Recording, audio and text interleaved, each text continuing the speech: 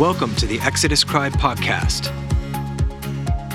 All right, well, we're going to go ahead and jump in. We're excited about our podcast today.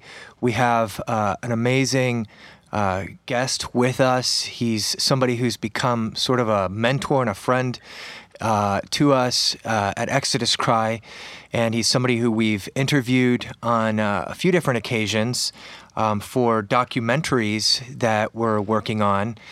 And for those of you who have seen Liberated or plan to see Liberated, Robert Jensen is our guest, and he is prominently featured in that as well. So, and we're going to have a full link in the show notes to his bio, so you can read all about him and his many accomplishments and background and all of that. So please check that out. Yeah. So, Bob, welcome to the podcast. Thanks so much for coming on with us today. Oh, it's great to be with you. Thanks so much.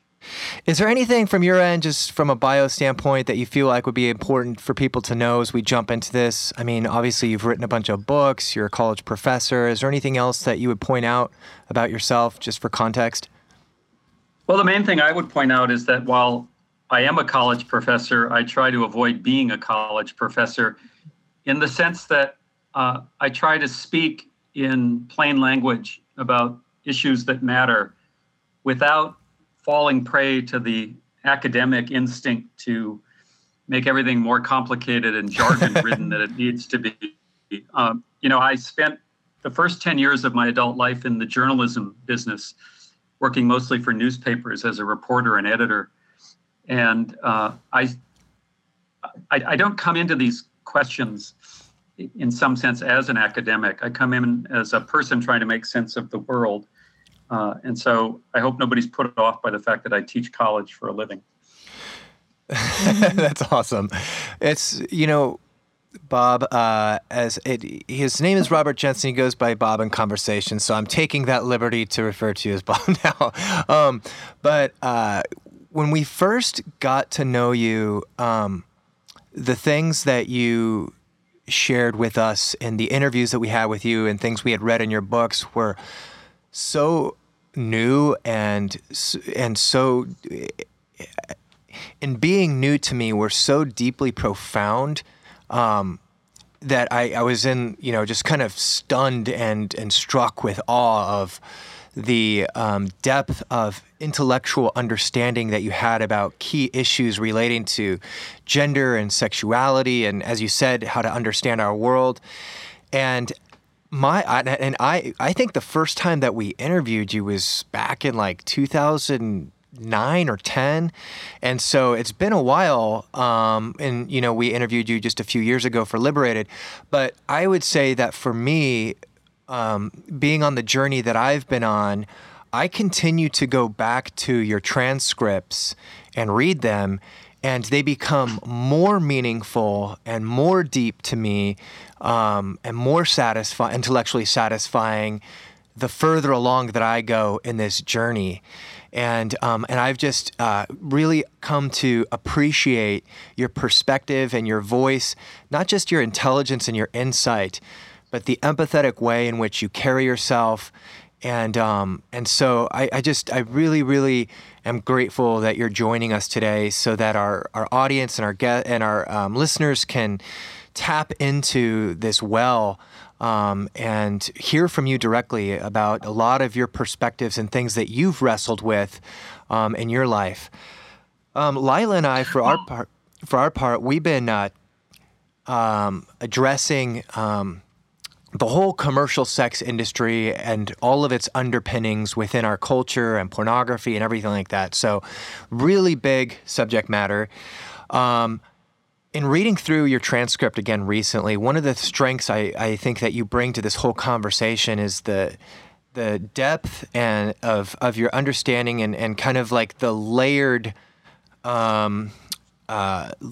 understanding of this, seeing how the commercial sex industry ties in with our conceptions of gender, our conceptions of sexuality, how that plays a part of framing the commercial sex industry, what effect that has on the socialization of boys and girls and all of these things. And so I almost don't, in one sense, know where to begin, but I'd love to kind of hear you sort of build that framework for us.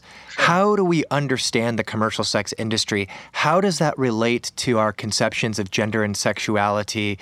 What do some of these terms like sexism and feminism and these terms that are used in this conversation actually mean? Maybe you can take a stab at jumping in. Well, let me start by first of all, thanking you for those kind words, and then immediately lowering the expectations of people listening, because I'm not nearly as smart as you think I am. But as I was listening to you, I was reminded of my own experience nearly 30 years ago when I first bumped into these ideas. And there were two people who were prominent in that process. One was Andrea Dworkin, the landmark feminist writer who developed much of the critique of the pornography industry that we'll end up talking about. Sadly, Andrea died far too young, about 10 years ago. But it was reading Andrea's work that opened up a new world for me. Another important person, less well known, is a personal friend, Jim Coplin, who I met about the same time as I stumbled onto these writings and these ideas. And what Jim did for me was provide a model of how a man could work with feminist ideas and work within a feminist organization in a responsible and ethical way. And so I think in some ways, whatever contribution I've made through my writing is really derivative from the work of Andrea and many women like her, and the example and friendship of Jim Coplin and a few other men who've been very important to me. But if I were to go back and think what's the core of the lessons I learned from those people, one of them might simply be to realize that we live in a world based on a domination-subordination dynamic. What I mean by that is if you look at any system that structures the distribution of wealth and power in the world today, whether it's patriarchy, which is a term we use for institutionalized male dominance, or white supremacy, a term to talk about the last 500 years of European control of much of the world, or capitalism, the economic system we live under, or imperialism, the way in which certain countries have dominated the politics of other countries. All of those systems are based on a domination-subordination dynamic in which it's assumed that the natural state of affairs is one group of people on top and one group of people on the bottom, whether it's white over black, male over female, rich over poor, first world over third world. And that's what I took away from the feminist writing, usually described as radical feminist writing, about pornography, prostitution, and the commercial sex industry more generally. Now, obviously, there are specific problems to be understood in each of those domains. But the logic is important to understand, that if in fact we look around, we see how much of our life is based on domination and subordination. And philosophically, theologically for me, domination and subordination are antithetical to and incompatible with what I would describe as any decent human society. Now, there's lots of ways one can start investigating that. For me, it happened to be that the first issue I really thought deeply about in this context was pornography and the way in which, in the society I live in, men routinely buy and sell women's bodies for sexual pleasure. Now, that's a system I had never questioned up till the age of 30. In that sense, you could say I was raised as a normal American male, although there's lots of my upbringing that's not so normal. But it's really striking that I didn't even consider the nature of the system until I was 30 years old. And then once I bumped into it and was fortunate enough to have the time and resources to read widely and work to understand it, it all evolved from that. Mm-hmm. That's helpful. That's a helpful kind of background for where your journey began and beginning to question some of these things. And Interestingly, for me, I think it was around the same age, 30, when I started to question some of these things. Were you going to just say something, Lila? I was actually going to ask you, Bob, because I know that you identify as a feminist, as a male feminist. And I was wondering for our listeners if you could kind of tell us, to you, what does that mean to you? I know in your book you talk about what it means and what it doesn't mean. And explain just briefly, in your opinion, what it means to be a radical feminist, because I don't think many people really understand that and understand that perspective, and it's kind of foundational to everything that you're going to be talking about. Yeah, and I want to hear from you on that as well, because it seems like more and more recently I've been hearing just kind of out of hand condemnations of feminists without any distinction for the fact that there are, basically groups that identify as feminists but have almost polar opposite views. Yeah. So I think getting that clarity, because a lot of people hear radical feminist and they think wild-eyed, no makeup wearing, what, fill in the blank. They get a very wrong impression of what actually it means to be a radical feminist. Can you speak into that? Well, first of all, I think it's an interesting question about whether the cultural practice of wearing makeup is consistent with feminism or not, but that's a different story.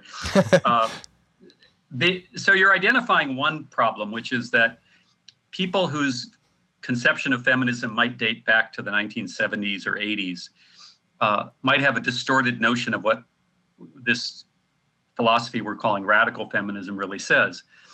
Another problem is that people whose conception of feminism comes from more recent decades might not understand that there's been a real split in the feminist movement, and some people who identify as feminists would radically object to everything I would say and people like me would say. There are literally feminist professors on the UT campus where I teach who don't agree with me about much of anything. So the term feminist is difficult in lots of ways. Some people run away from it, assuming it's dangerous. Some people embrace ideas of it that are mutually exclusive, and therefore others don't understand what feminist really means. So here's what radical feminism means to me. It's a way to analyze this system that I described as institutionalized male dominance, what traditionally we've called patriarchy. Patriarchy has been around in some form for several thousand years now in human history. It's not the only way humans have ever organized themselves. Not all of human history is patriarchal. In fact, only a fairly recent portion of it. Let's call it the last 5,000 or 6,000 years. Well, remember, human beings have been on the planet for 200,000 years. So patriarchy, in the long view, is a fairly recent development. And it's a social system that privileges men, puts men at the center. One feminist writer defines patriarchy as being male-dominated, male-identified, and male-centered. In other words, you develop a social system in which men dominate, the interests of society are identified with men, and society revolves around, is centered on men. Okay, well, that's what we mean by patriarchy. Once we recognize we live in a patriarchal society, it's, I think, simple to understand that that's inconsistent with any sustainable, decent human society. And so we reject the idea of patriarchy, and then we move forward to look at patriarchal practices. How is this system of male dominance implemented and continued? One way is through the buying and selling of women's bodies in the sex industry, pornography, prostitution, stripping. And so part of a commitment to being feminist is, I think, a commitment to rejecting those patriarchal practices. Another way for men who identify with feminism to try and live authentically is to recognize that we're not just talking about systems, we're not just talking about institutions, we're also talking about ourselves. And that as a man raised in a patriarchal society, I was socialized to see myself in the world in certain ways, and I have to be vigilant in trying to challenge the way that patriarchy lives in my own body. So for me, a feminist critique is at the same time an intellectual project. That is, it's a way to try and understand the world. It's a political project. It's a way to resist things that I believe to be unjust. And it's a personal project in that it's a way to remind myself to be accountable, critically self-reflective, perhaps put most bluntly, just to be less of a jerk than I was raised to be. That's great. No, that's probably the helpful. clearest explanation I've ever heard. So one thing I appreciated too on that topic that you wrote in your book was you explain what the word radical even really means, and it's not what we think. And you mentioned that the Latin root of the word was actually the word root. It was getting to the root of the problem, and you highlighted that radical ideas are really what offer hope to dig ourselves out of this crisis. So I definitely appreciate your explanation of feminism and the way that you help us understand that. Yeah. Yeah. In the contemporary United States, especially, anything that's deemed radical is assumed to be extreme, probably violent, unrealistic, and can then therefore be ignored. But you're absolutely right that all radical means is an attempt to understand the way systems and structures of power operate. Now, you can have a radical analysis and still approach day-to-day decisions, let's say about how to vote or what kind of political activity to engage in very careful ways. A radical analysis doesn't automatically lead to an immediate revolutionary political project. Sometimes, revolutionary political projects simply aren't in the cards. That's just a way of saying the world is complicated.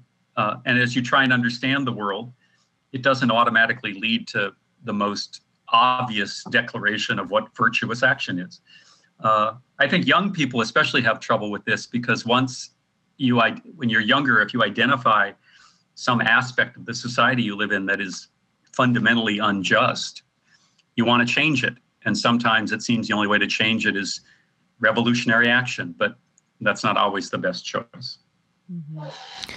Now, some people would say, in today's kind of hot button political climate, you often hear people, especially like on the far right, who would deny that patriarchy still exists today, or deny that we live in a male-dominated society, and deny things like the wage gap and things of that nature. What would you say for somebody who denies the premise of the thing that you're critiquing, that patriarchy is actually a reality in today's world? Sure. Well, the first thing is to recognize that systems do change and that social movements, for instance, feminism or the civil rights movement, can have a meaningful effect on how those systems operate. So let's take a parallel project, the civil rights movement, the Black nationalist movement, all the movements throughout the 20th century and into the 21st that have challenged white supremacy. Well, they've had an effect. Obviously, we've now fully enfranchised the entire adult population. That's progressive. That's an improvement in the way we operate. But it doesn't mean that white supremacy has been erased from American society.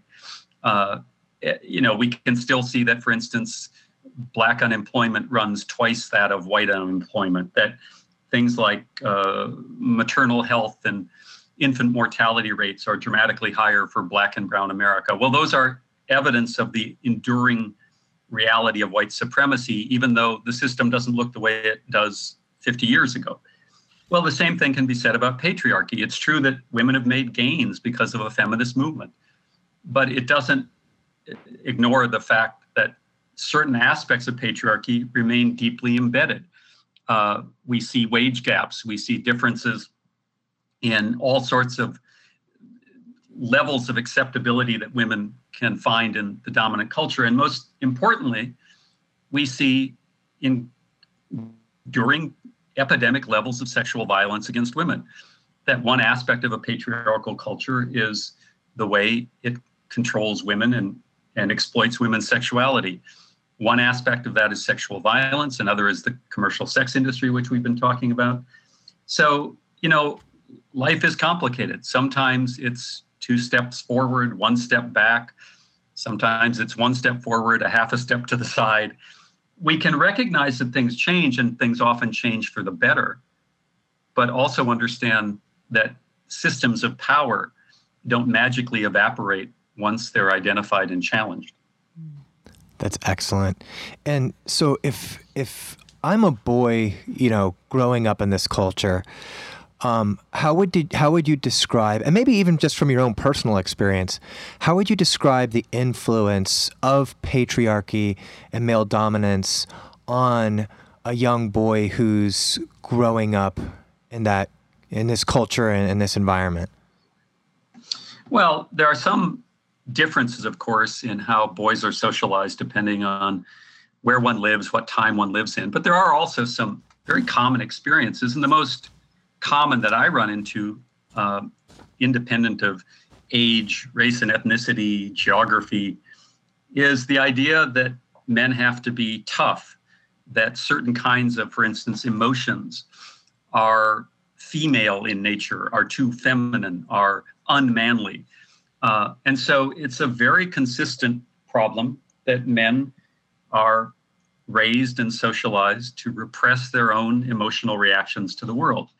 I imagine there are literally billions of men on the planet right now who at some point in their life have been told to stop crying and toughen up, to be a man. Well, the most obvious and I think in some ways the most damaging part of being socialized into this patriarchal form of masculinity is the idea that some aspects of being a normal human being, the range of emotions that we all feel, are somehow inconsistent with being a man and therefore must be repressed. Well, we know what the consequences of that are. For one thing, we know the consequences for girls and women are pretty dramatic, because when men repress the full range of human emotions, things like anger and violence tend to be exacerbated. But it's also a loss for men ourselves because we don't have access to our full humanity. And that gets at the way I usually pitch feminism to men, because of course men are socialized to believe feminism is a threat.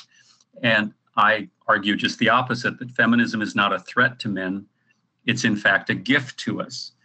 That I would argue men should embrace feminism partly on moral grounds because it's the right thing to do. In the same way that I would argue men should, or white people should, embrace an anti-racist philosophy.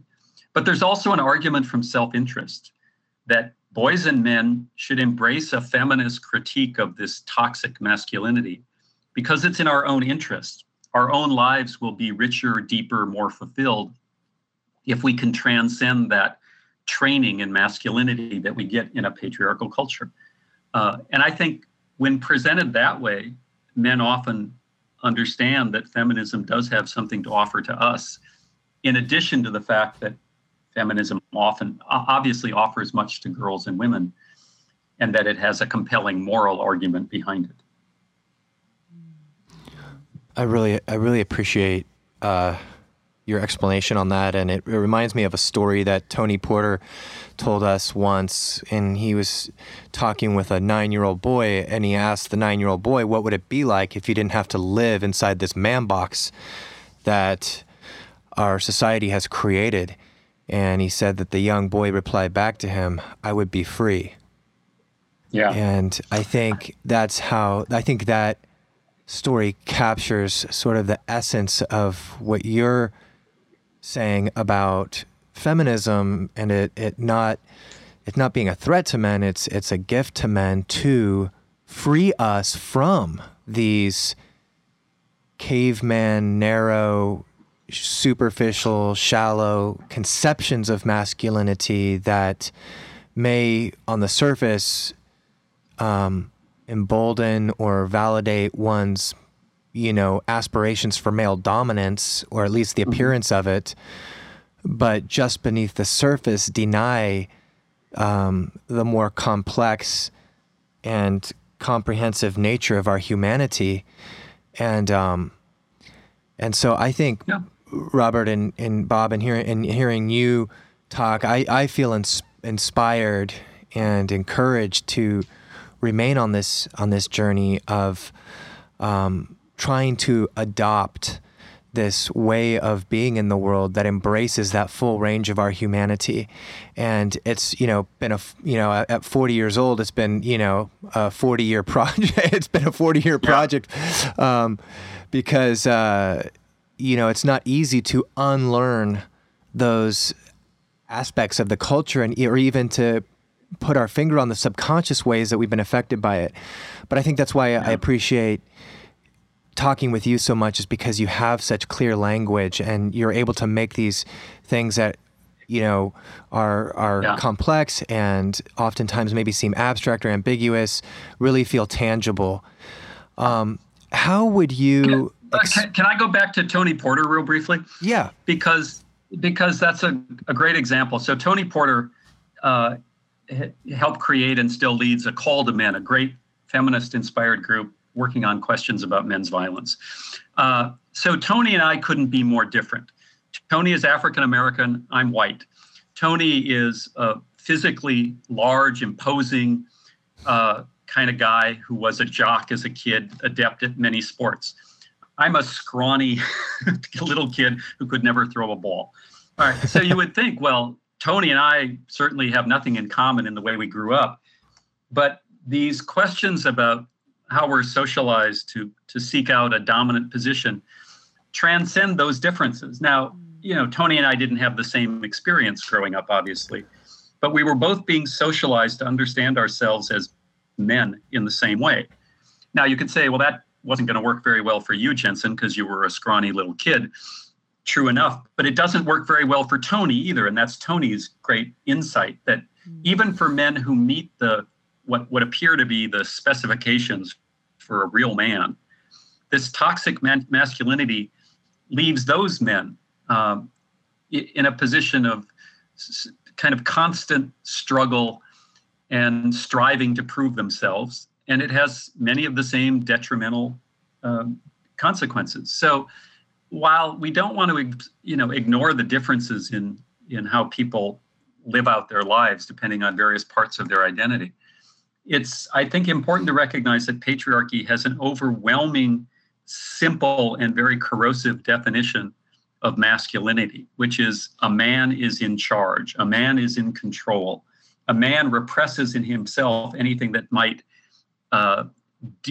derail him from expressing that control and power. And women in that system, of course, are to be controlled by men.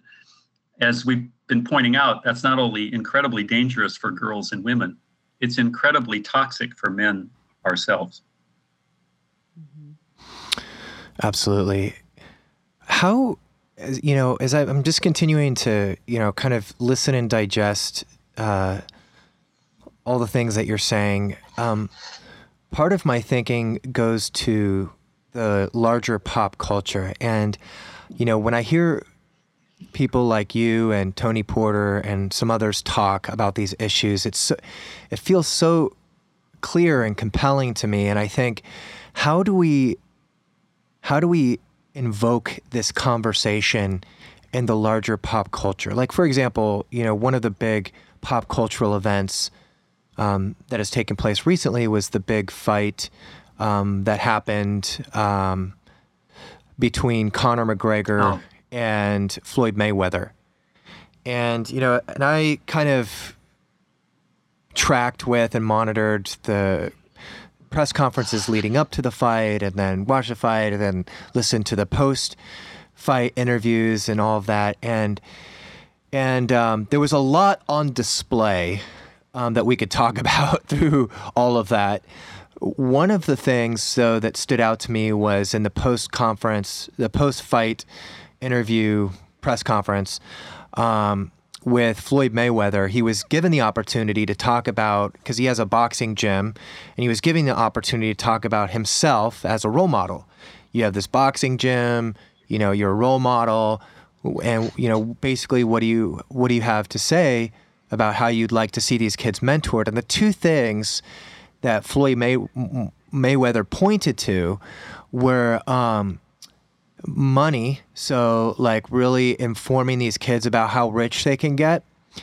And then the other thing was his strip clubs. He wanted to give a shout out about his gentleman clubs and, you know, how big he is into buying these strip clubs and running them.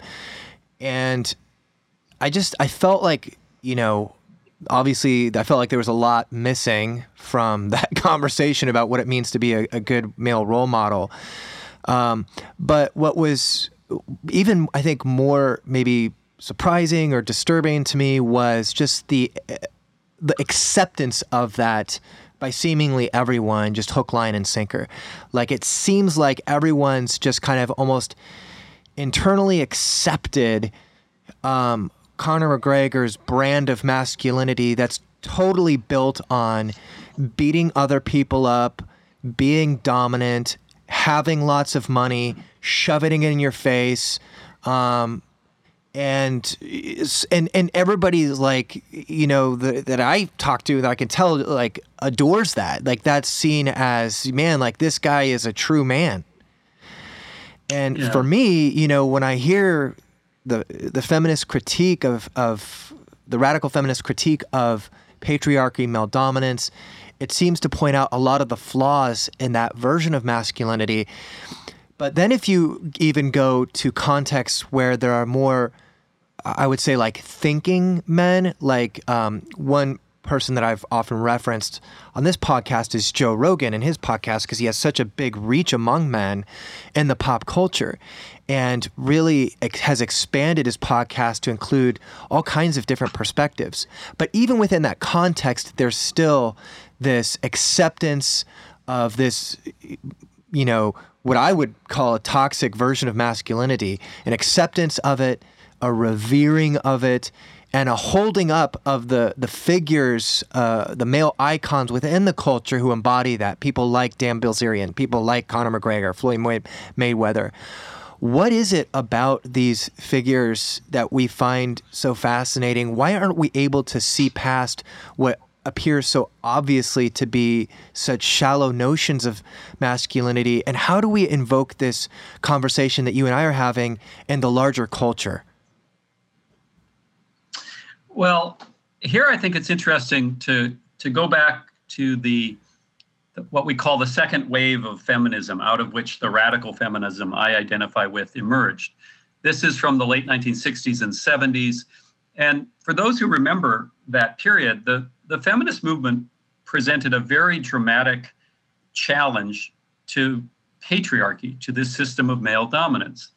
And it had a kind of revolutionary feel to it. It was also part, as everyone understands, of a series of challenges to power in the 1960s and into the 70s. The challenges to white supremacy, the challenges to US domination around the world. So, you know, kind of radical thinking was in the air back then. And I think people very committed to patriarchy understood that. And there was a backlash. In fact, there's a very good book called Backlash written about this period. So what we're seeing is in part, I think, simply attributable to the backlash, that feminism presented such a compelling challenge that the system responded. Now, the system responded in a very complex way. It couldn't, you know, push women back into a purely private space. It couldn't deny women the vote. It couldn't stop women from going to college all of a sudden. What it did was, I think, push the exploitation of women into a more normalized place. So you mentioned strip clubs. You know, it's interesting that as women have made advances in the last 30 or 40 years in a country like the United States, the sex industry, the sexual exploitation industries, as I call them, has expanded dramatically. A normalizing of prostitution, a huge, of course, explosion in pornography, and the kind of acceptance of stripping, which we see in this term gentleman's club. A strip club is no longer a place where men go to buy and sell women's bodies for sexual pleasure. It's a gentleman's club. Okay, well, that's all part of the backlash. The other aspect you pointed out was the kind of glorification of wealth, independent of how that wealth was created. Here, I think we also have to talk about capitalism and the trajectory of the capitalist system. People will disagree, often quite vociferously, about this, but I think we're seeing in a sense, the end of capitalism, the decline of a system. But whatever one thinks about capitalism, there's been a kind of glorification of wealth for the sake of wealth, most notably in perhaps the last presidential election. And I don't think that's a healthy dynamic for the culture as well. You're also pointing to the rise of a spectacle culture. So let's take boxing. I have a hard time imagining a society I would want to live in where there was boxing. But certainly human beings love to use our bodies for play and for fun. So wrestling, football, basketball, any of these things are part of human societies. And I believe that kind of sport has a real important role in human societies. But those sports have become more and more spectacle. And the spectacle often is unconcerned with the effect on real people. So we know, for instance, that boxers are physically often battered and in their short careers are going to sustain lifelong debilitating injuries. We now know that about the National Football League as well. Yet do we see people rethinking their commitment to the spectacle of professional football? No. I don't consider myself, a great moral thinker. But it's hard to look at that and not see it in moral terms, that we're losing some of what it means to be human, which is to be rooted in empathy and care and compassion for others. When we treat people like, machines that we enjoy watching in a spectacle like the National Football League, it's kind of hard not to wonder what's happened to us as a people. That reminds me of something that you mentioned in your book. You talk about pornography and the way that it's a mirror that's held up to our culture, and that we believe about ourselves that we are a culture that frowns upon inequality and subordination and injustice and all of these things that we think we believe about ourselves. But in reality, just looking at the pornography industry and the way that the mass consumption of pornography, looking at that as a mirror to our culture, we realize that that's actually not true, because it's so widely accepted by us, and there's very little critique or thinking about it and what's going on.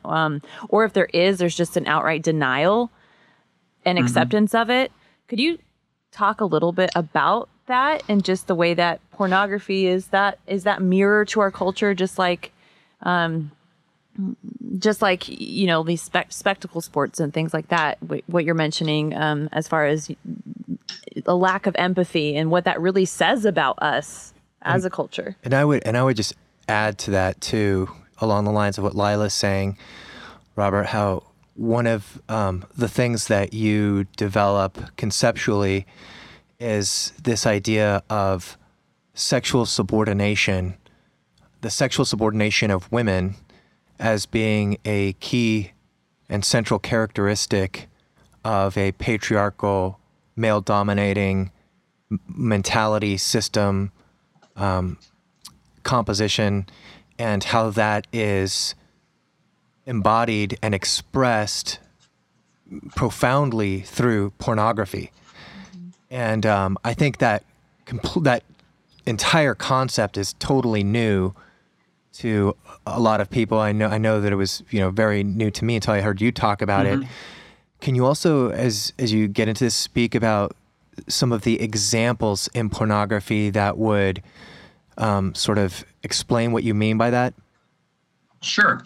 First of all, I always want to point out that these aren't really ideas that I've developed. They're ideas that I learned from women in feminism and have tried to explain and articulate through the lens of a male experience. But, back to Lila's point about pornography being a mirror, I think that's a large part of the reason why people are so afraid to talk about it, why parents are afraid to talk about it to their children, why spouses are afraid to talk about it with each other. Pornography is a place where we see the worst of ourselves, I think. And that's difficult for people to face. As Lila pointed out, we want to think of ourselves as, decent, empathetic, compassionate people, yet the sexual fantasies, which are largely constructed around the male sexual fantasy in pornography, are anything but that. So without getting too specific, a lot of the sexual acts in mainstream pornography are designed to intensify men's domination of women. In the roughly 25 to 30 years I've been studying the porn industry, one of the most obvious and dramatic trends you can see is that pornography is more overtly cruel and degrading to women today than it's ever been before. And yet we think of ourselves as a society that's more progressive and more enlightened. That cruelty and degradation, I'm not suggesting is subtle. I'm talking about very blunt kinds of images. Entire pornographic films based on 3 or 4 men sexually humiliating one younger woman, for instance. Sexual practices, including all sorts of forms of multiple penetrations and things that I don't think we want to get into here, that are now routine in pornography, that have been developed over the last 3 to 4 decades. And these are sexual practices that are not common in the non-pornographic world. They were constructed specifically to increase the profits of the porn makers because these images play to an idea of male dominance. Well, that's what I've often called the paradox of pornography. In the same period that we believe ourselves to be increasingly more enlightened, we've seen in the growth of a pornography industry that has deepened this domination and subordination dynamic. Well, why is that? Well, the people who defend pornography say, well, it's all fantasy anyway. It doesn't say anything about the world. But I think there are 2 things we can challenge about the claim that pornography is just fantasy. One is, we know that media often express fantasy, sure, but they have an effect on how we understand the world and how we behave in the world. After all, that's why advertisers spend billions of dollars a year creating fantasies that we call commercial advertising. Well, those are fantasies in some sense, but they affect how we think about the world and our buying patterns. Well, that's true of pornography and every other media genre as well. But even if pornography had no effect on people, let's say that in some world we don't live in, you could make graphic, sexually explicit images that involve overtly patriarchal, male-dominant forms of sex, but it had no influence on how people think or act in the world. There's still another question, which is, why those fantasies? Why is that the place the pornography industry went as it tried to increase its market share and profit? Well, it says something about the nature of the society we live in. And again, it's not surprising that people have a hard time coming to terms with this, especially when we're not talking about it in the abstract. We're not talking about, something that happens in some historical period or something that happens half a world away. We're talking about what's happening in our own homes, in our own bedrooms. Take an average heterosexual couple, a man and a woman who are married. Maybe the man is using pornography, maybe using this extremely cruel and degrading pornography.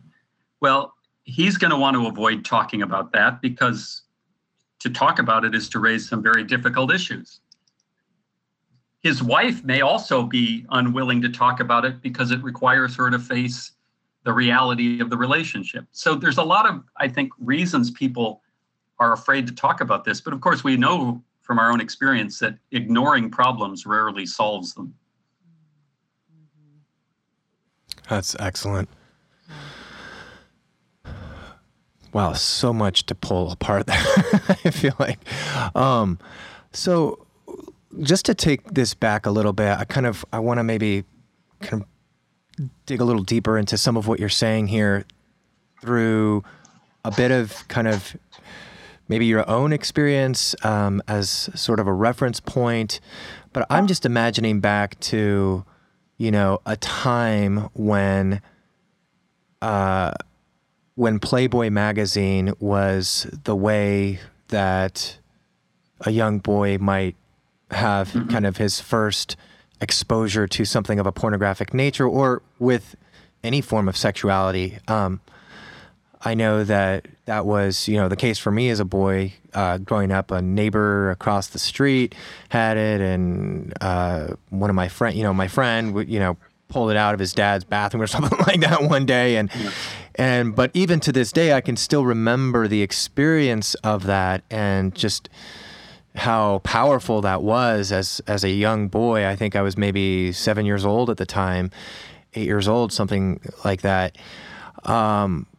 So I think, thinking back to that just as a context, and the potent impact that had on the development of my own sexuality and worldview and all of those things.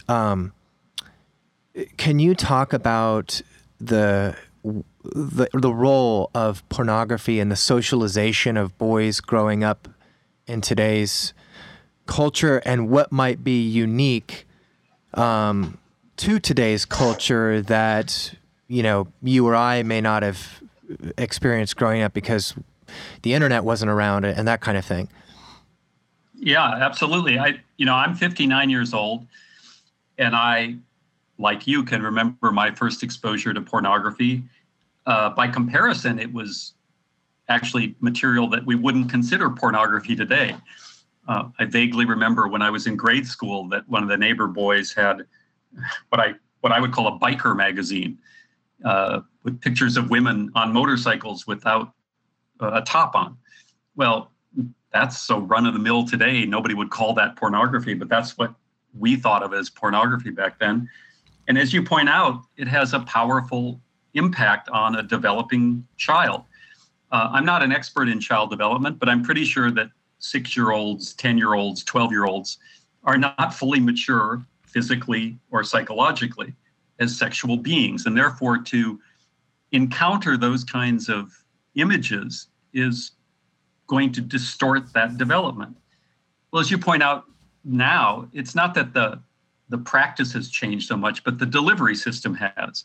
So instead of, as it was when I was a child, your exposure to pornography was going to be largely through print images, typically magazines like Playboy, as you point out, typically that were, hidden away in your father's drawer, or that you found somewhere and stashed in the backyard. Now it's almost instant and 24-hour access. And it's also to images that are much more explicit, and often in this context of cruelty and degradation to women.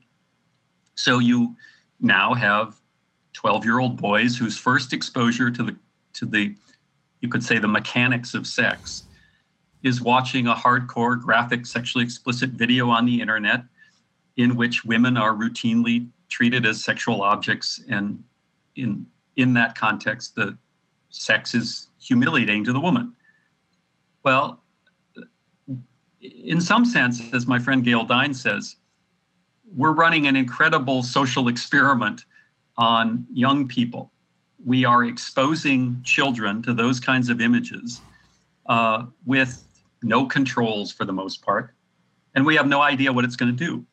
Well, we're starting to get an idea because young men are starting to report their own experiences, and there's now several websites and organizations starting by men who are not coming out of a feminist critique necessarily, but they're recognizing that their own exposure to this pornography from such an early age has left them incapable of having a mature sexual relationship. I've talked to many young men who tell me that, for instance, they cannot achieve an erection without thinking of pornography.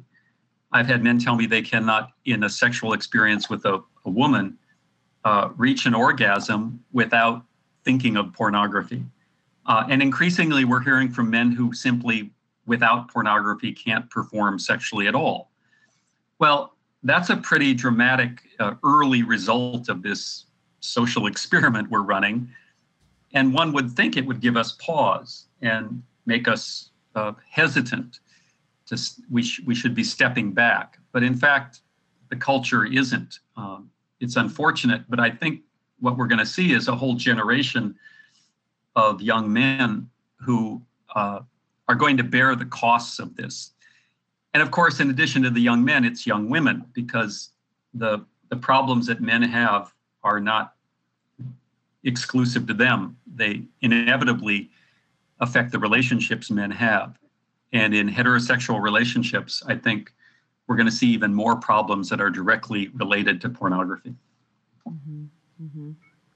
Yeah, when you're talking about these boys accessing and being exposed to pornography at such young ages, one of the things that I think you highlight really powerfully in your book is the reality of what pornography is today and how. Have we said what his book is? Oh, we let me named just. it. Yeah, so it's. Let's just give a plug so people can actually. Yeah, it's called "Getting Off: Pornography and the End of Masculinity."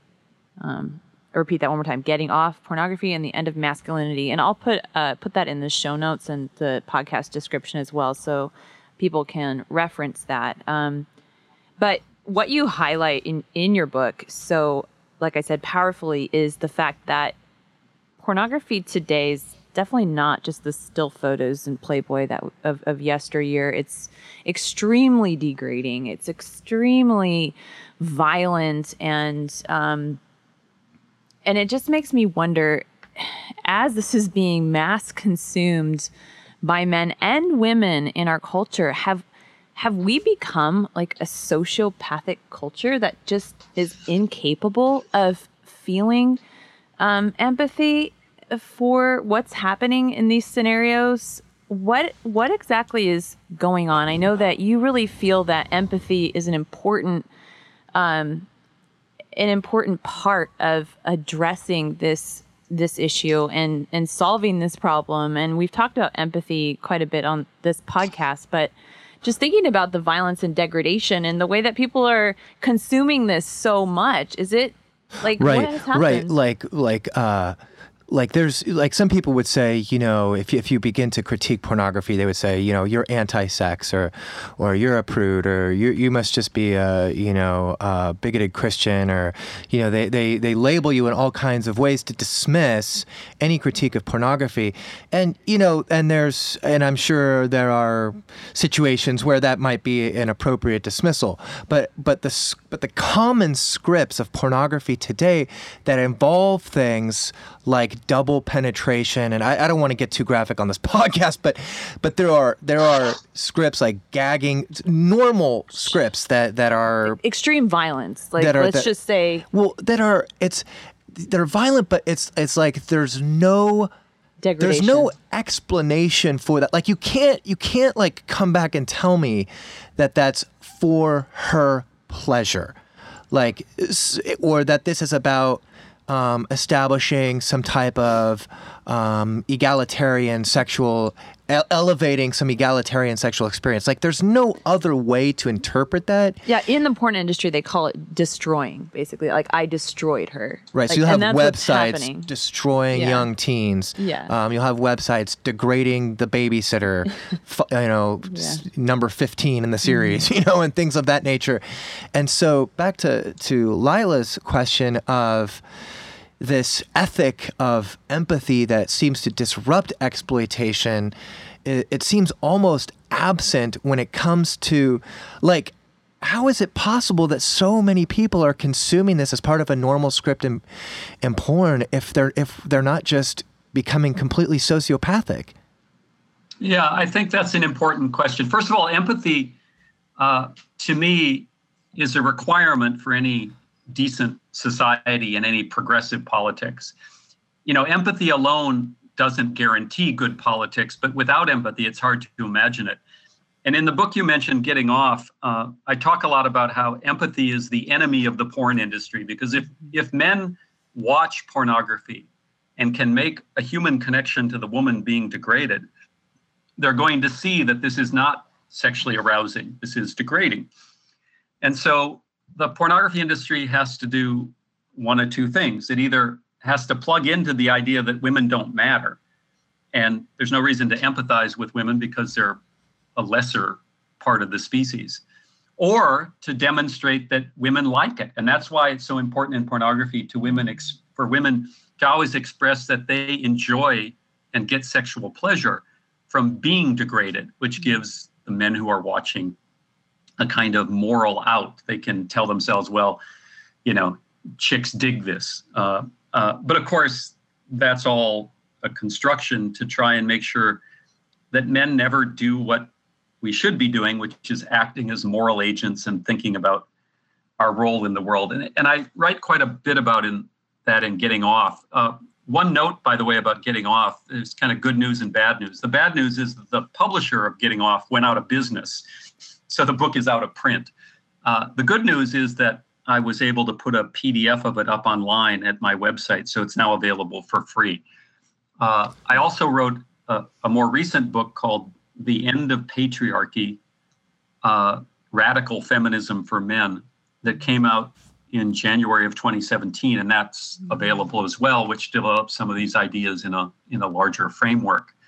But let's go back to your question. Are we becoming a sociopathic country? Well, I think Robert, just real quick. Hey, Bob, just real quick. What is your website? Yeah. The website is robertwjensen.org, but if you just put my name, Robert Jensen, into Google, okay, I'm the first page that comes up. robertwjensen.org, and it's Jensen, correct? That's correct. That's the important thing. Okay. All right. Cool. I want to make sure people can get a hold of these resources, because when we started looking into this as we were researching for our documentaries, I mean, there's just not a lot out there. I felt we were very lucky, very fortunate and blessed to find you. And that book, that newer book you just mentioned, sounds incredible, because for somebody like myself who's really trying to understand these things and digest these things, like I said, there's not much out there. I mean, what a perfect resource. Understanding Radical Feminism for Men. What's the name of the whole thing again? Say that one more time. The new book is called The End of Patriarchy, Radical Feminism for Men. And as long as we're talking about books. That's amazing. It's important to mention my longtime co-author and friend Gail Dines' book, Pornland, How Pornography Has Hijacked Our Sexuality. In a lot of ways, that's the foundational text for the study of the contemporary porn industry. And Gail is doing great work with a group called Culture Reframed, and there's resources online, culturereframed.org. One of the really exciting things that Gail's working on in Culture Reframed is a parents program. So we started talking about how pornography is an issue for men, young men, but of course, if we only start thinking about this and trying to intervene, with college students, we're going to be way too late, because young men are being exposed to this kind of, young boys are being exposed to this kind of material. So Culture Reframed is working on a program that will help parents deal with the pornographic realities that their children, and of course not only boys, but increasingly girls as well, are exposed to this. So it's very important. That's great. We'll have to talk more about that with Gail. We're going to have her on the podcast here soon too. Absolutely. So that's great. Thanks for letting us know about that. So let's go back, because I kind of been dodging this question. Is the United States a sociopathic culture? My conclusion would be that maybe that's not exactly the perfect way to describe the culture, but that there are elements of U.S. culture that are sociopathic and more acceptable than ever before.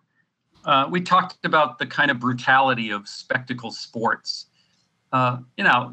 People have been playing and watching sports for a long time, but there's a kind of level of glorification of and exploitation of that violence that is very disturbing. We're talking about the sexual exploitation industries and the way that that's become more normalized. It's not to say that everybody engages in this sort of pleasure through violence. or pleasure through degradation. But the fact that the culture accepts this without much critique, I think, is rather disturbing. And I think we would all be better off if we spent some time pondering that instead of merely embracing it. And if we take that seriously, then there are lots of implications, not only in the realm of gender and sexuality, but also just the way the culture is structured more generally, especially around questions of wealth inequality and the glorification of extreme wealth. Billionaires being treated as heroes, while, a significant portion of the population lacks the basic resources for a minimally decent life. And when you expand that to the world stage, an even more dramatic reality that, billions of people on this planet live with deprivation that's morally unacceptable. So all of these are problems human beings have dealt with for a long time, obviously. But as we think of ourselves as increasingly more civilized, enlightened, and progressive, there's something disturbing about the way we accept these inequalities and this domination-subordination dynamic in so many aspects of life without a lot of critique. Mm-hmm. That's really, really helpful. I especially appreciate how you explained that one of the ways that consumers of this extremely degrading and violent pornography kind of get themselves off the hook, and the way that the producers of porn do this intentionally to allow them to do that is for the women in porn to be forced to act like they enjoy it. I think that kind of speaks to this issue of when we try to address porn, we try to address violence in the sex industry and prostitution. And one of the things that people do often is they try to have like a dodge. They try to dismiss it in one way or another. And one of the ways is what you mentioned is just saying, well, that they like it. And another one that you did again address in your book is, well, she chose it. She wanted to be there. She consented to doing this. Therefore, we don't have to have empathy for her and what she's going through. How do you address that? How do you address that dodge, if you will? Yeah. Well, first of all, I think it's important to realize, there's a lot of variation in the human species, and it's not my place to tell women whether they should enjoy, not enjoy, work or not work in the sex industry. I think instead of, me dictating how people should choose in the world, it's important to recognize the conditions under which people choose. And so I use the example, because I'm a college teacher, of the fact that my students often choose to take multiple choice tests. I teach several big lecture classes, and I give multiple choice tests. And I always ask students, do you think multiple choice tests are the best way to evaluate your learning? And everybody laughs because everybody hates multiple choice tests. And I say, okay, are you going to take the test I'm going to give you in our next class meeting? And they all say yes. And I said, well, you just told me that you don't think multiple choice tests are a good evaluation method. So why are you going to take the test? And everybody laughs because the answer is obvious, that they are choosing to take that test under extremely limited conditions, that if they don't take the test, they don't pass the class, they don't graduate, et cetera, et cetera. So the point I'm making is that we all choose, but we choose under different conditions of constraint and opportunity. The students who are choosing to take my multiple choice test could choose otherwise, but there are certain constraints they'll experience as a result of that. So whenever we look at the defense that people are choosing to do something, we can say, sure, everybody chooses. If I'm a prisoner in a jail and the guard comes by and says, get out of your cell, it's time for lunch. When I walk out of the cell, in some sense, that's a choice, but it's a choice under extremely limited opportunities, considerable constraint. So that's a long introduction to the simple question. when women choose to engage in the sexual exploitation industries, what are the constraints and opportunities they're working under? And there's some data on this, some research that I think is fairly clear that women in the sexual exploitation industries typically have limited economic opportunities, limited education. They have disproportionately high rates of childhood sexual assault in their background, which has psychological consequences. They have high levels of drug and alcohol addiction, both going into the sex industries and also while they're there. Well, when you add all that up, what you see is that people are choosing, but choosing with some very limited opportunities and considerable constraint. And then the question I always ask is, in addition to the way women choose, let's not forget men are choosing as well. That when a man buys a pornographic film or a man uses a woman being prostituted on the street, that man is making a choice as well. And the man can easily choose to do otherwise. So men are often, always pointing to women's choices to justify their use of women in the sexual exploitation industries. And there's a lot to say about that, as we just discussed. But my first question is to the man: why are you choosing to engage in this? That's a good question. Yeah. Now, I want to just go back for a moment to, and it's, I feel like this is all part of this kind of larger conversation we're having, but there's a specific term that stood out to me in that you've used, the sexual subordination of women as a feature of a patriarchal, male-dominating way of being in the world, and then seeing how that manifests through the usage of women in different capacities, whether it be pornography, the commercial sex industry, other ways that men relate to women in real relationship scenarios. One of those areas that I want to talk with you about is this issue of rape.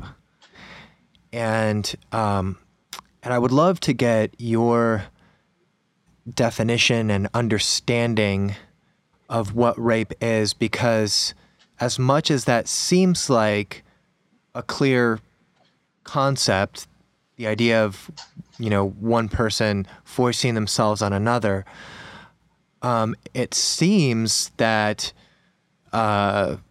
what part of what we're seeing in our culture today is a lack of clarity and understanding of what that actually means. And I think part of that stemming from this idea that has become normalized within the male psyche, that sees women and sees sex as an opportunity for sexual subjugation, or the term that I referred to earlier that you use a lot.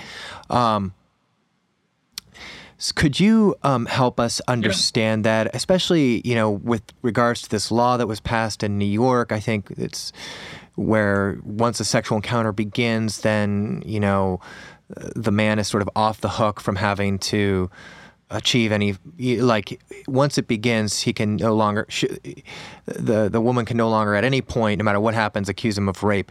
Can you maybe speak into the gray area that is our understanding of rape in today's culture and help provide a framework for understanding that?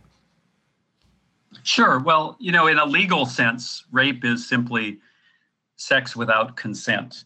And so rape is, the taking in that sense, typically of a woman, although obviously men can and do rape other men. And on very rare occasions, a woman may sexually assault a man, although the incidence of that is so small as to be essentially irrelevant. That doesn't mean that there isn't a lot of sexual abuse and assault committed by women against children. The world is complicated. But if we're going to talk about rape as most commonly men's sexual intrusion into women's lives, there's a legal definition, which is not always easy to work out because the world is complicated. And then, as you say, there's even a larger kind of gray area that gets back to this question of what constitutes consent. So here's an example I use in the most recent book, The End of Patriarchy. And it's an experience that many women have testified to. If you're a woman, let's say in a college dating scene, and you go on a date with a man and you're alone with him, and the man expresses interest in sex, and he's considerably bigger than you, and you're not sure of his intentions, and you don't want to participate in sexual intercourse, but to forestall the possibility of violence, you engage in some sort of limited sexual activity to satisfy the guy you're out on this date with. All right. So there's been no force, there's been no violence imposed, but to forestall the possibility of that violence, the woman engages in activity she did not want to. Okay. Is that rape? Well, legally, the answer is quite clearly no. It doesn't constitute sexual assault under the law. But is it a state of affairs we're happy about?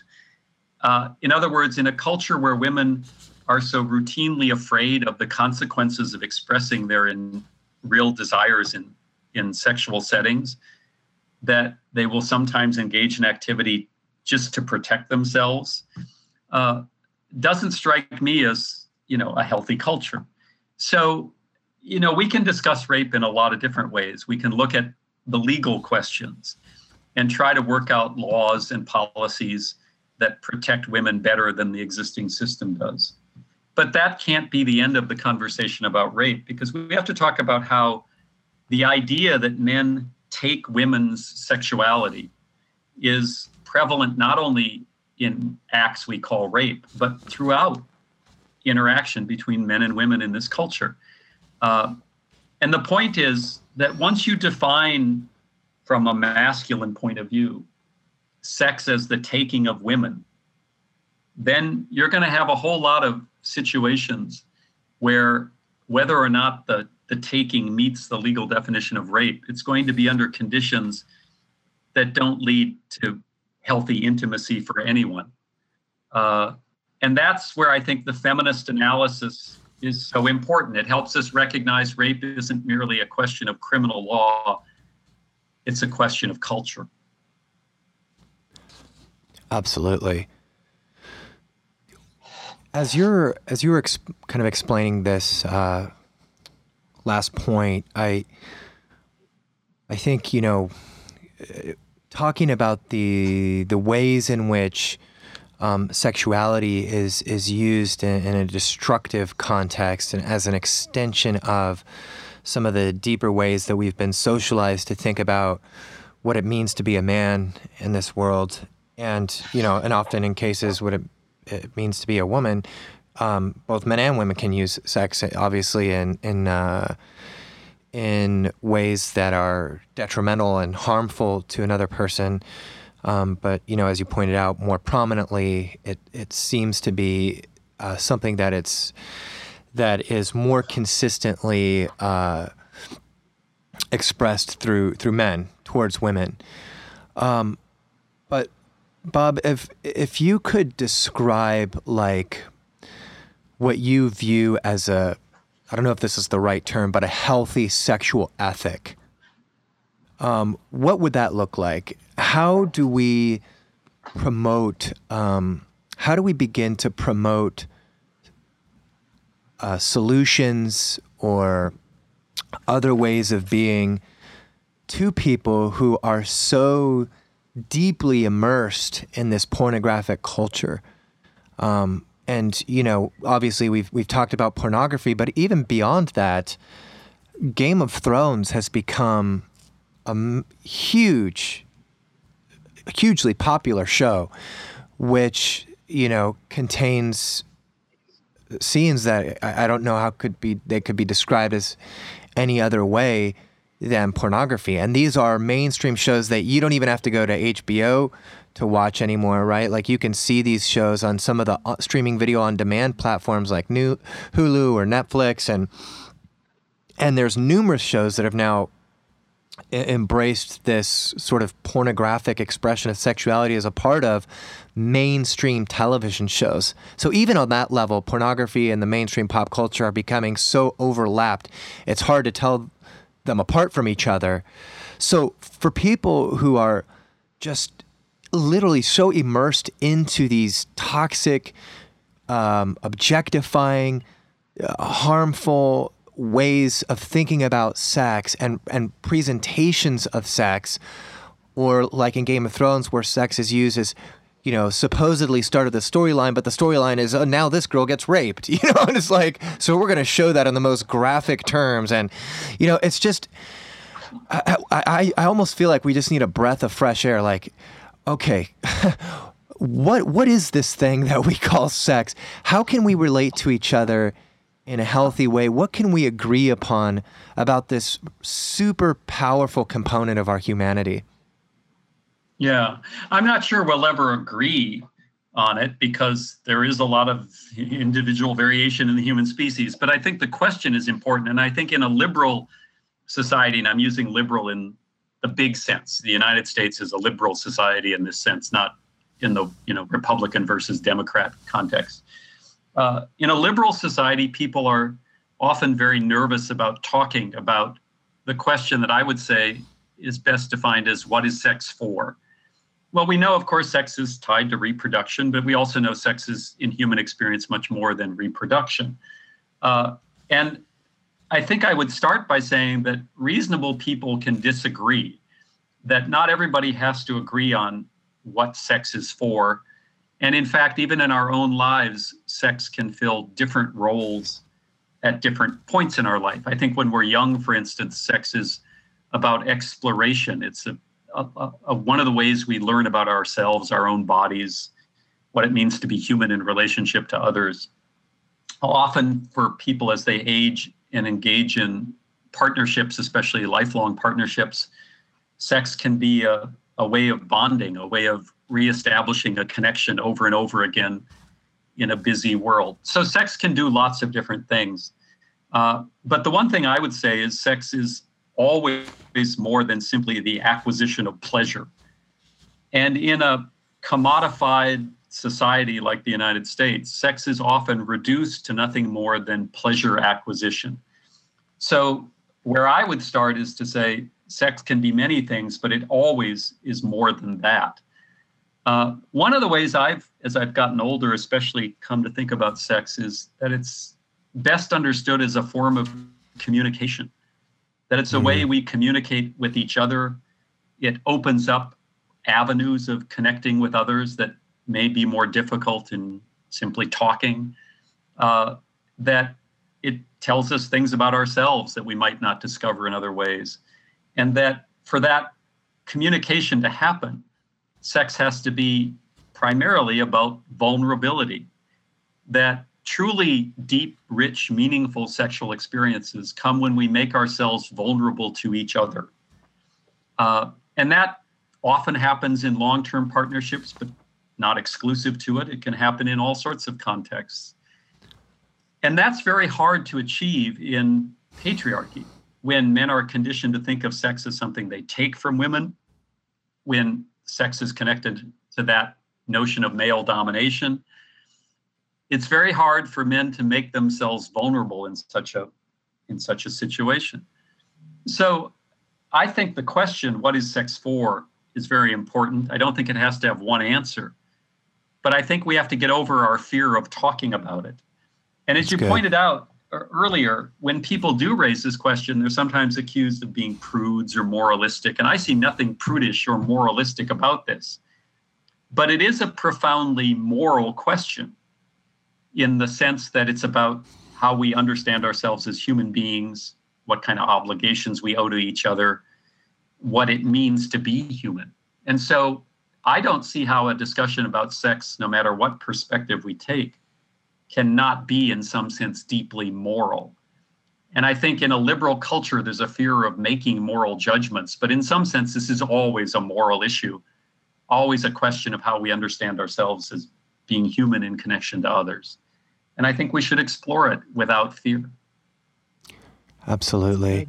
I think, thinking of previous generations, and I don't know that it's entirely possible for me to hypothetically insert myself into previous generations or to fully imagine what it would have been like.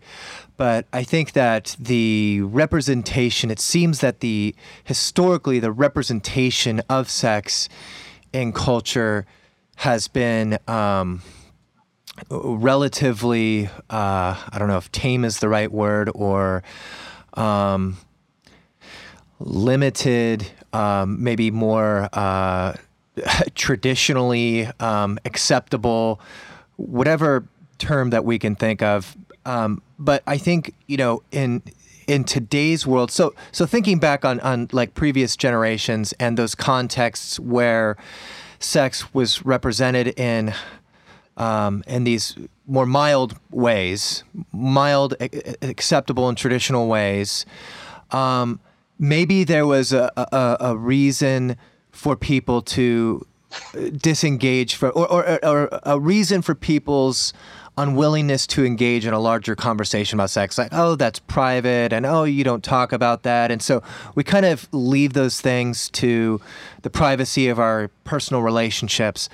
But I think, what's different about today is the mass representation of sex in ways that are so utterly destructive that I think demand a conversation about this, which is why I posed that question to you. And I really appreciate your answer, giving us some very almost transcendent and universal truths about principally what sex is at its core and ways that we can express ourselves sexually to each other. Because like today, for example, when the representation of sex out there might be a scenario like a black guy, a white guy, and an Asian guy all penetrate this one girl at the same time, which would be like something that would be like common in pornography, and that's their idea of like, racial unification, scenarios like that, or scenarios where the idea is for the girl to be gagged to the point of vomiting. I mean, it's gotten so off the rails that it's, no matter how non-judgmental and accepting and tolerating of a person you want to be, I mean, where does that ethic of tolerance take us when we have no internal compass or moral compass or fortitude left to question even these what I would consider, to be extremely destructive notions of sexuality. So I think that when we consider pornography and the spread of the commercial sex industry, it really forces us, obviously to question who we are as people and as a society, but to question this beautiful act of intimacy between two people that we call sex, and what is it at its core and principally, and how can we redeem that from this pornographic culture? Well, let maybe listening to your comments, I was thinking of the difference between a public conversation about sex and public representations. So I feel there's nothing wrong with a public conversation about sex in ways that are age appropriate. And you're pointing out that in various parts of the world and various times in U.S. history, people have been reticent about a public conversation. And I think that is repressive. I think it is prudish in some ways to be afraid to talk about sex. So the conversation should go forward. But that doesn't mean that all forms of public representation about sex are productive and helpful. So we can make a distinction between real art that explores sexuality. And I think we should recognize that one of the functions of art historically in human societies has been to deal with concepts that are very difficult sometimes to pin down purely through rational thought. I always say that's why there's a lot of art about sex and a lot of art about God, because God is also a concept that we struggle to understand, and we often reach the limits of our rational capacities. And so religious art is very important because it takes us into new places that are often more emotional than purely rational. Well, sex is like that too. It's something that we know to be powerful in our lives, but we don't have the capacity to understand it in purely rational terms. So people make art. So I have nothing against public representations about sex that are artistic in the sense that they're really trying to explore.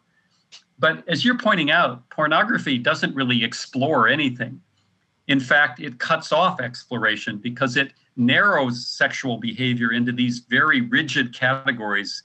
In the case we're talking about, male dominance, female subordination, or as you're pointing out, very crude racialized notions of sex.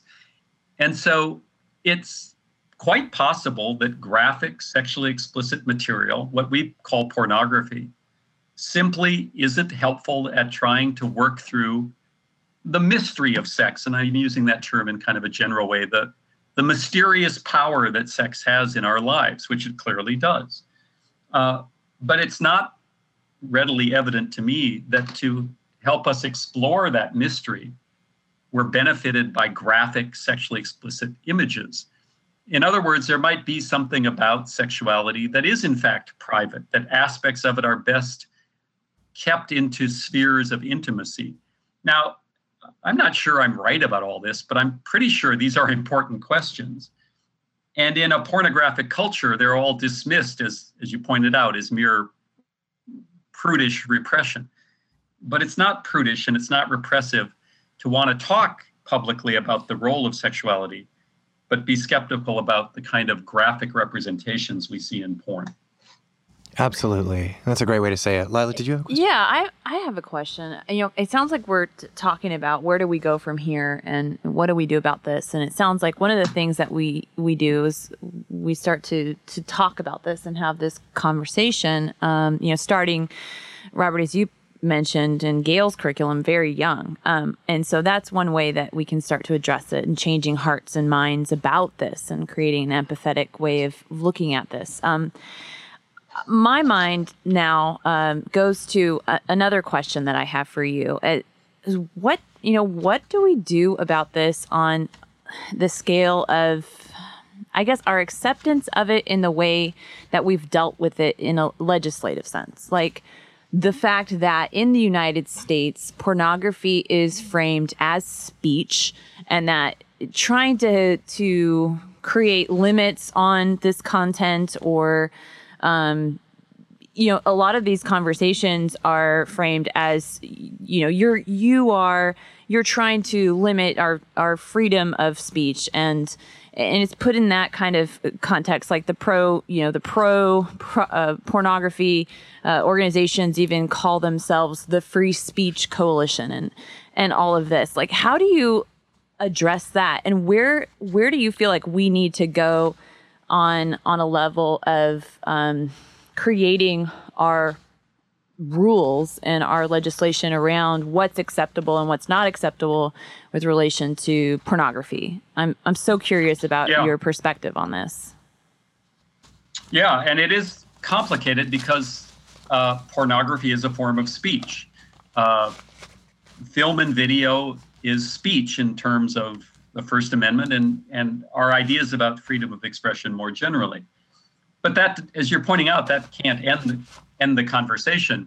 There are lots of forms of speech that we outlaw, or speech that we allow people to recover damages. Libel law is a way that people can be compensated for false speech about them that hurts their reputation. Criminal threats are outlawed. Insider trading in Wall Street is against the law. There's all sorts of speech that is prescribed in this culture. And the question are, what are the rules under which we make sure that we try to reduce or eliminate the harm that can come from speech that's dangerous, yet still create a system that really does allow the maximal space for freedom of expression? And like most things in human society, that's hard. I teach this material in my classes, and the first thing I do is insist that people recognize the difficulty in this. Well, we have an answer to this in contemporary law. It's called obscenity law, and it makes certain kinds of sexually explicit material illegal to produce and distribute. But, obviously, if you look on the internet, there are at this point, millions of films and images that under obscenity law could be prosecuted but aren't. So we have a law that is on the books but rarely enforced. So from there, some people might say, well, let's just enforce the existing obscenity law. The feminist movement has always been skeptical about that. Number one, because it's never been a very effective way to control the way that women and girls are harmed through pornography. The feminist movement has tried other responses. There's a long tradition of trying to use civil rights law to create an avenue for primarily women, but anyone who's injured in the production or use of pornography, to pursue a civil rights case on it. That's a complicated argument. It started in the 1970s. People still debate it. So I have my own preferences on how we might deal with this legally. But I do think there's another point to make, which is not all problems can be solved through the law. People often point out that the genie's out of the bottle on pornography. We live in a pornography-saturated culture. And I'm not sure there is a very good legal answer to this question. We do need to think about public policy responses. I do think there are things that can be done both through criminal law and civil law. But I also think we need to recognize that as long as we live in this patriarchal, male-dominated culture in which there's money to be made by selling women's bodies for sex, it's hard to imagine, ever really getting out of the pornographic trap we're in. And so I support attempts to, create innovative ways to use the law, but I'm quite frankly skeptical that the law is going to get us very far on this question. I appreciate your perspective. It's something that I've been thinking about quite often and trying to figure out in my own mind, like, where do we go from here in that sense? But very helpful. I've been reading Catherine McKinnon's book, Only Words, and it's blowing my mind a little bit as she describes just the various ways in which we can view pornography, even as a form of discrimination. And she goes into, defining that in the legal sense and all of that. So anyway, I appreciate that. And thank you for explaining that. Yeah. Now, Robert, I know, go ahead. Were you going to respond to something there? Well, I was going to have another reading suggestion and another one that's available online for free. You mentioned Catherine McKinnon, who's a feminist attorney and law professor, and she worked closely with Andrea Dworkin back in the 1980s to devise this alternative legal approach that we call the civil rights approach. And for people who want to go back and read how they articulated that in the 1980s, there's a small book called Pornography and Civil Rights, A New Day for Women's Equality. And if you search for that, you'll find a PDF of it online for free. And that explains the feminist civil rights ordinance, the legal philosophy behind it, and how they argued it could be implemented. I think that's a very productive place we could start to think about new law. It may not be the solution anymore, but it's certainly a place where we'll get good ideas. So I would encourage people to look that up online as well. Could you say the name of that one more time, just in case people missed it? Right. The book was published in the 1980s. It's called Pornography and Civil Rights, A New Day for Women's Equality. It was co-written by Andrea Dworkin and Catherine McKinnon. Mm-hmm. And you can find it online for free. And I remember reading it back in the 1980s, a powerful piece of work that I think is worth people's time. Mm-hmm. Thank you. Awesome. Now, when you talk about feminism, radical feminism, I think there are a lot of listeners out there that will identify with the critique that you share and the values embodied in that, and would, I think, feel a kinship with your perspective, and yet, I think still maybe have some misunderstanding of what feminism is. For example, I think that especially I've noticed for religious people, they almost view feminism as a religion and therefore see it as a threat to their personal faith. And so, like, as somebody who identifies as a follower of Jesus, I've noticed that, in many conversations with other Christians, they will just out of hand reject feminism on the basis that, it's almost like some other religion. And yet I know that for you also identify as a Christian. I'm wondering, where do you see the intersection between faith and feminism? And regardless of, whether a person's a Buddhist, a Muslim, a Christian, whatever, can you help us understand feminism in a way where people of faith may see an intersection there for them to adopt this same critique of the porn culture that we live in without having to throw away or abandon their religion? Yeah, and I think, when we talk about a faith tradition, Christianity, Judaism, whatever, the first thing is to recognize there are multiple Christianities, multiple forms of Judaism, different schools of thought, that these traditions have never been unitary, that people have debated what it means to be Christian as long as there has been a group called Christian. So not surprisingly, people often hold on very tightly to their conception of what it means to be a person of faith in a particular tradition. But we should recognize that that shouldn't be the end of the story. That's just the beginning. And that for me, part of the joy of theology, I guess, is not simply articulating what I believe, but trying to understand how other people interpret the same tradition. So you can look at the Christian Bible, both the New Testament and the Hebrew Bible, and you can find all sorts of bits of evidence for patriarchy, that God intended the world to be patriarchal. You can also find all sorts of evidence for a radical rejection of the domination-subordination dynamic in patriarchy. It's not hard to interpret Jesus as a kind of proto-feminist. People are going to interpret complex traditions and complex scripture in all sorts of ways, and that's fine. But I think that we have to recognize that any particular scripture is written in a particular cultural time and place, and that it's complicated. So, let's not forget that the dominant, monotheistic religions, let's talk about Islam, Judaism, and Christianity, they came out of patriarchal cultures. And it's not surprising that the scripture and certain practices reflect patriarchal traditions. That's, not hard to understand.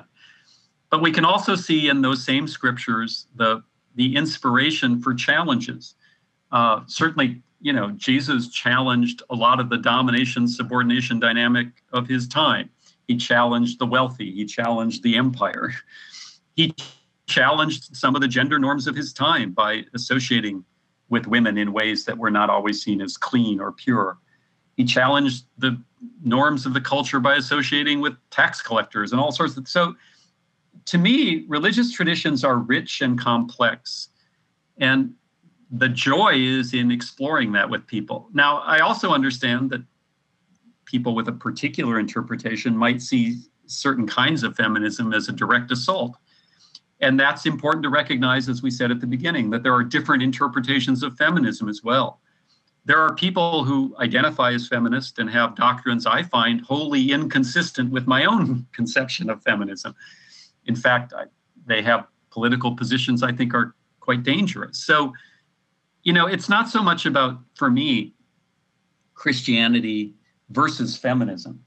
It's about what's our conception of Christianity, what's our conception of feminism, where do they dovetail, what can we learn from each other? And the older maybe I'm, just getting to be an old man who sees the world in more complex ways. But I'm, reluctant to say that any particular tradition has the final word on anything. And one of the joys of getting older is the experience of learning more about different perspectives and finding where they dovetail. And so I personally don't see any contradiction between claiming a feminist identity and claiming a Christian identity. I think they're highly compatible. But I also understand there are, points in each tradition that make that uneasy. So I would just hope we can keep talking about it. It's good. I wonder if there's any specific places that you could kind of talk a little bit more about, just a few minutes on those places where you do feel like they're compatible. And if you, because I know that quite a large portion of our listeners are Christian, and we do talk about feminism quite a bit, and so it'd be really helpful if that's something that you could explain a little bit more about the way that you feel that these two things are compatible.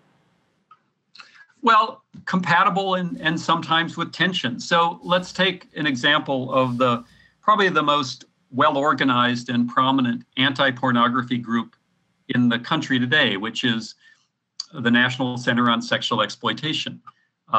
They hold an annual summit called the Coalition to End Sexual Exploitation Summit. This year it will be in Washington, D.C. in early April. Well, I was at last year's summit in Texas, and the National Center on Sexual Exploitation is largely a faith organization. The leadership is out of religious traditions, mostly Christian, both Protestant and Catholic and Mormon. But people in that organization work with feminist groups. My friend Gail Dines and her group, Culture Reframed, is in active collaboration with people at the National Center. So that's a place where you can see that we come together because from both traditions, we recognize that the sexual exploitation industries, pornography and prostitution primarily, are inconsistent with decent human societies, that we have to end these practices. And we may be motivated with different ideological, theological, philosophical perspectives, but we can come together. And it's not always easy. I mean, sometimes it's tense and uncomfortable. But, it's kind of I think, a truism of life that if you're comfortable all the time, you're probably not doing anything very important. And so I welcome that kind of interaction. I find that I learn from it, and I think others learn from it as well. So there are places where this is happening, and I think the urgency of the pornographic culture, the fact that we're not making much headway to stem the tide of the pornographic culture makes it easier for people to not put aside differences or ignore differences, but to recognize that we have to work through those differences if we care about, the fate of the culture and especially our children. I don't always like making this a plea to help the children, but the fact is we are leaving for our children an incredibly toxic culture, and I think everybody should be concerned about that. Yeah, I absolutely share your concern on that level. And when I first started into this whole issue, I did not have any kids, and now I have 3 kids, and so it's that piece is becoming more and more meaningful to me. But just thinking in terms of the sexual ethic of our day, or lack thereof, I'll just say the sexuality of our day, I view us as a culture today related to this issue as a city without walls. It's like we've been so inundated because of the media-based culture, because of the internet, because of the prominence of pornography and the progressive mainstreaming of that in all kinds of different ways. Part of what I feel like is this city without walls, as a city that's become flooded, so to speak, is this desperate question that brings us back to this issue of what is the sexual ethic that will define our lives. And I think that that's really why I appreciate having this conversation with you, Bob, because on one hand, you're providing a very clear, common sense critique of this pornographic culture, and on the other hand, empowering us to embrace an ethic of sexuality that I believe can empower us to rebuild those walls, so to speak. And really, for myself and for our listeners out there, that would be my hope, is that as we consider the grievous injustice of the spread of the commercial sex industry, as we consider the grievous existence of sexism and patriarchy and male domination and its consequences for women and even for men, like you pointed out, the self-interest.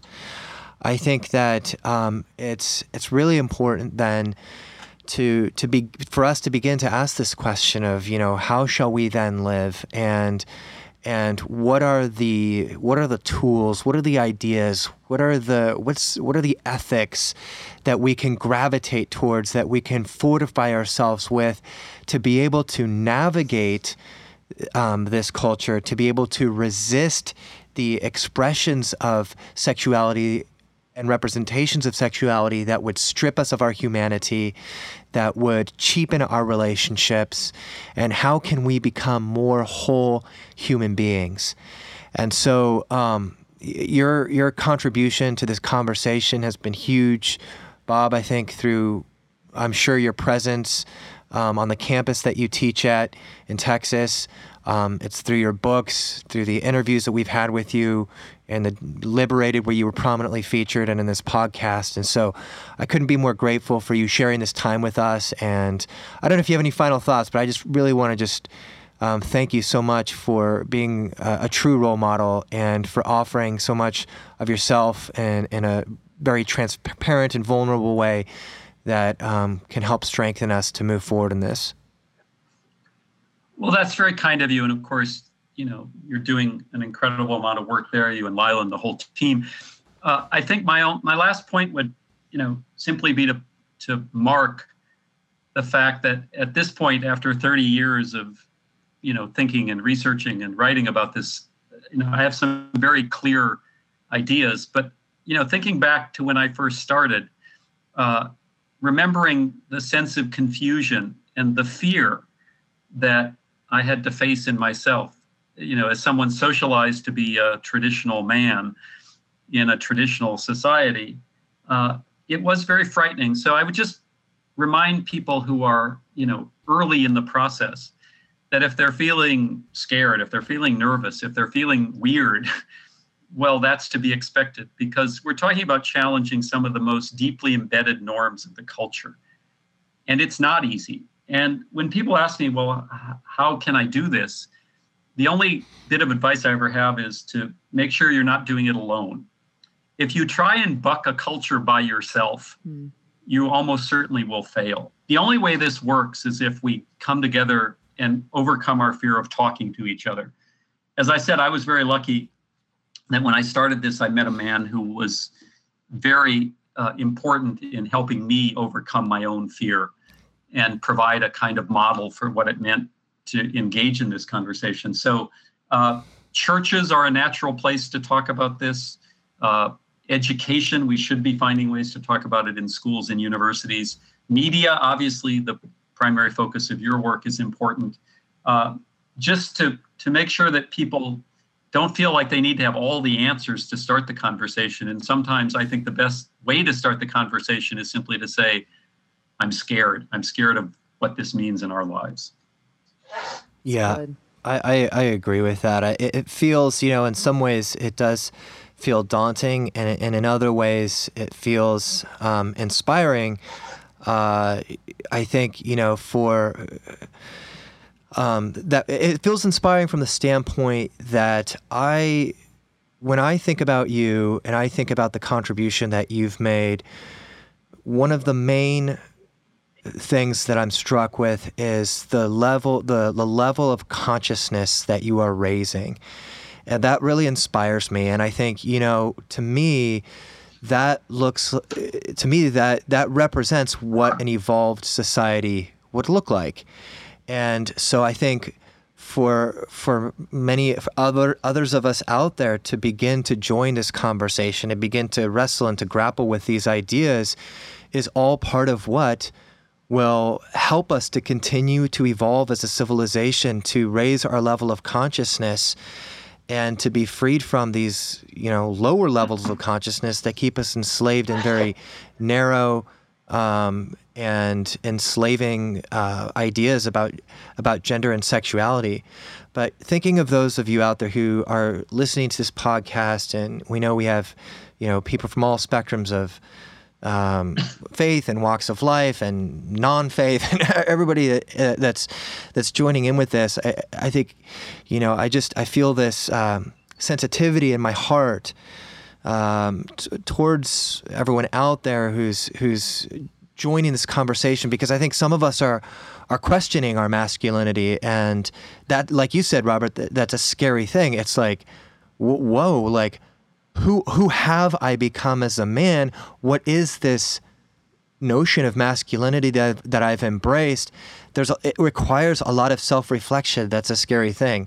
And thinking about our sexuality, I think a lot of people have just, like with regards to pornography and some of these shows are out there, have just thought, why not? Like, why not look at it? And, maybe you're going to these porn sites and you thought, well, I'm going for one thing. And then, 100 clicks later, it turned into something else. But why not?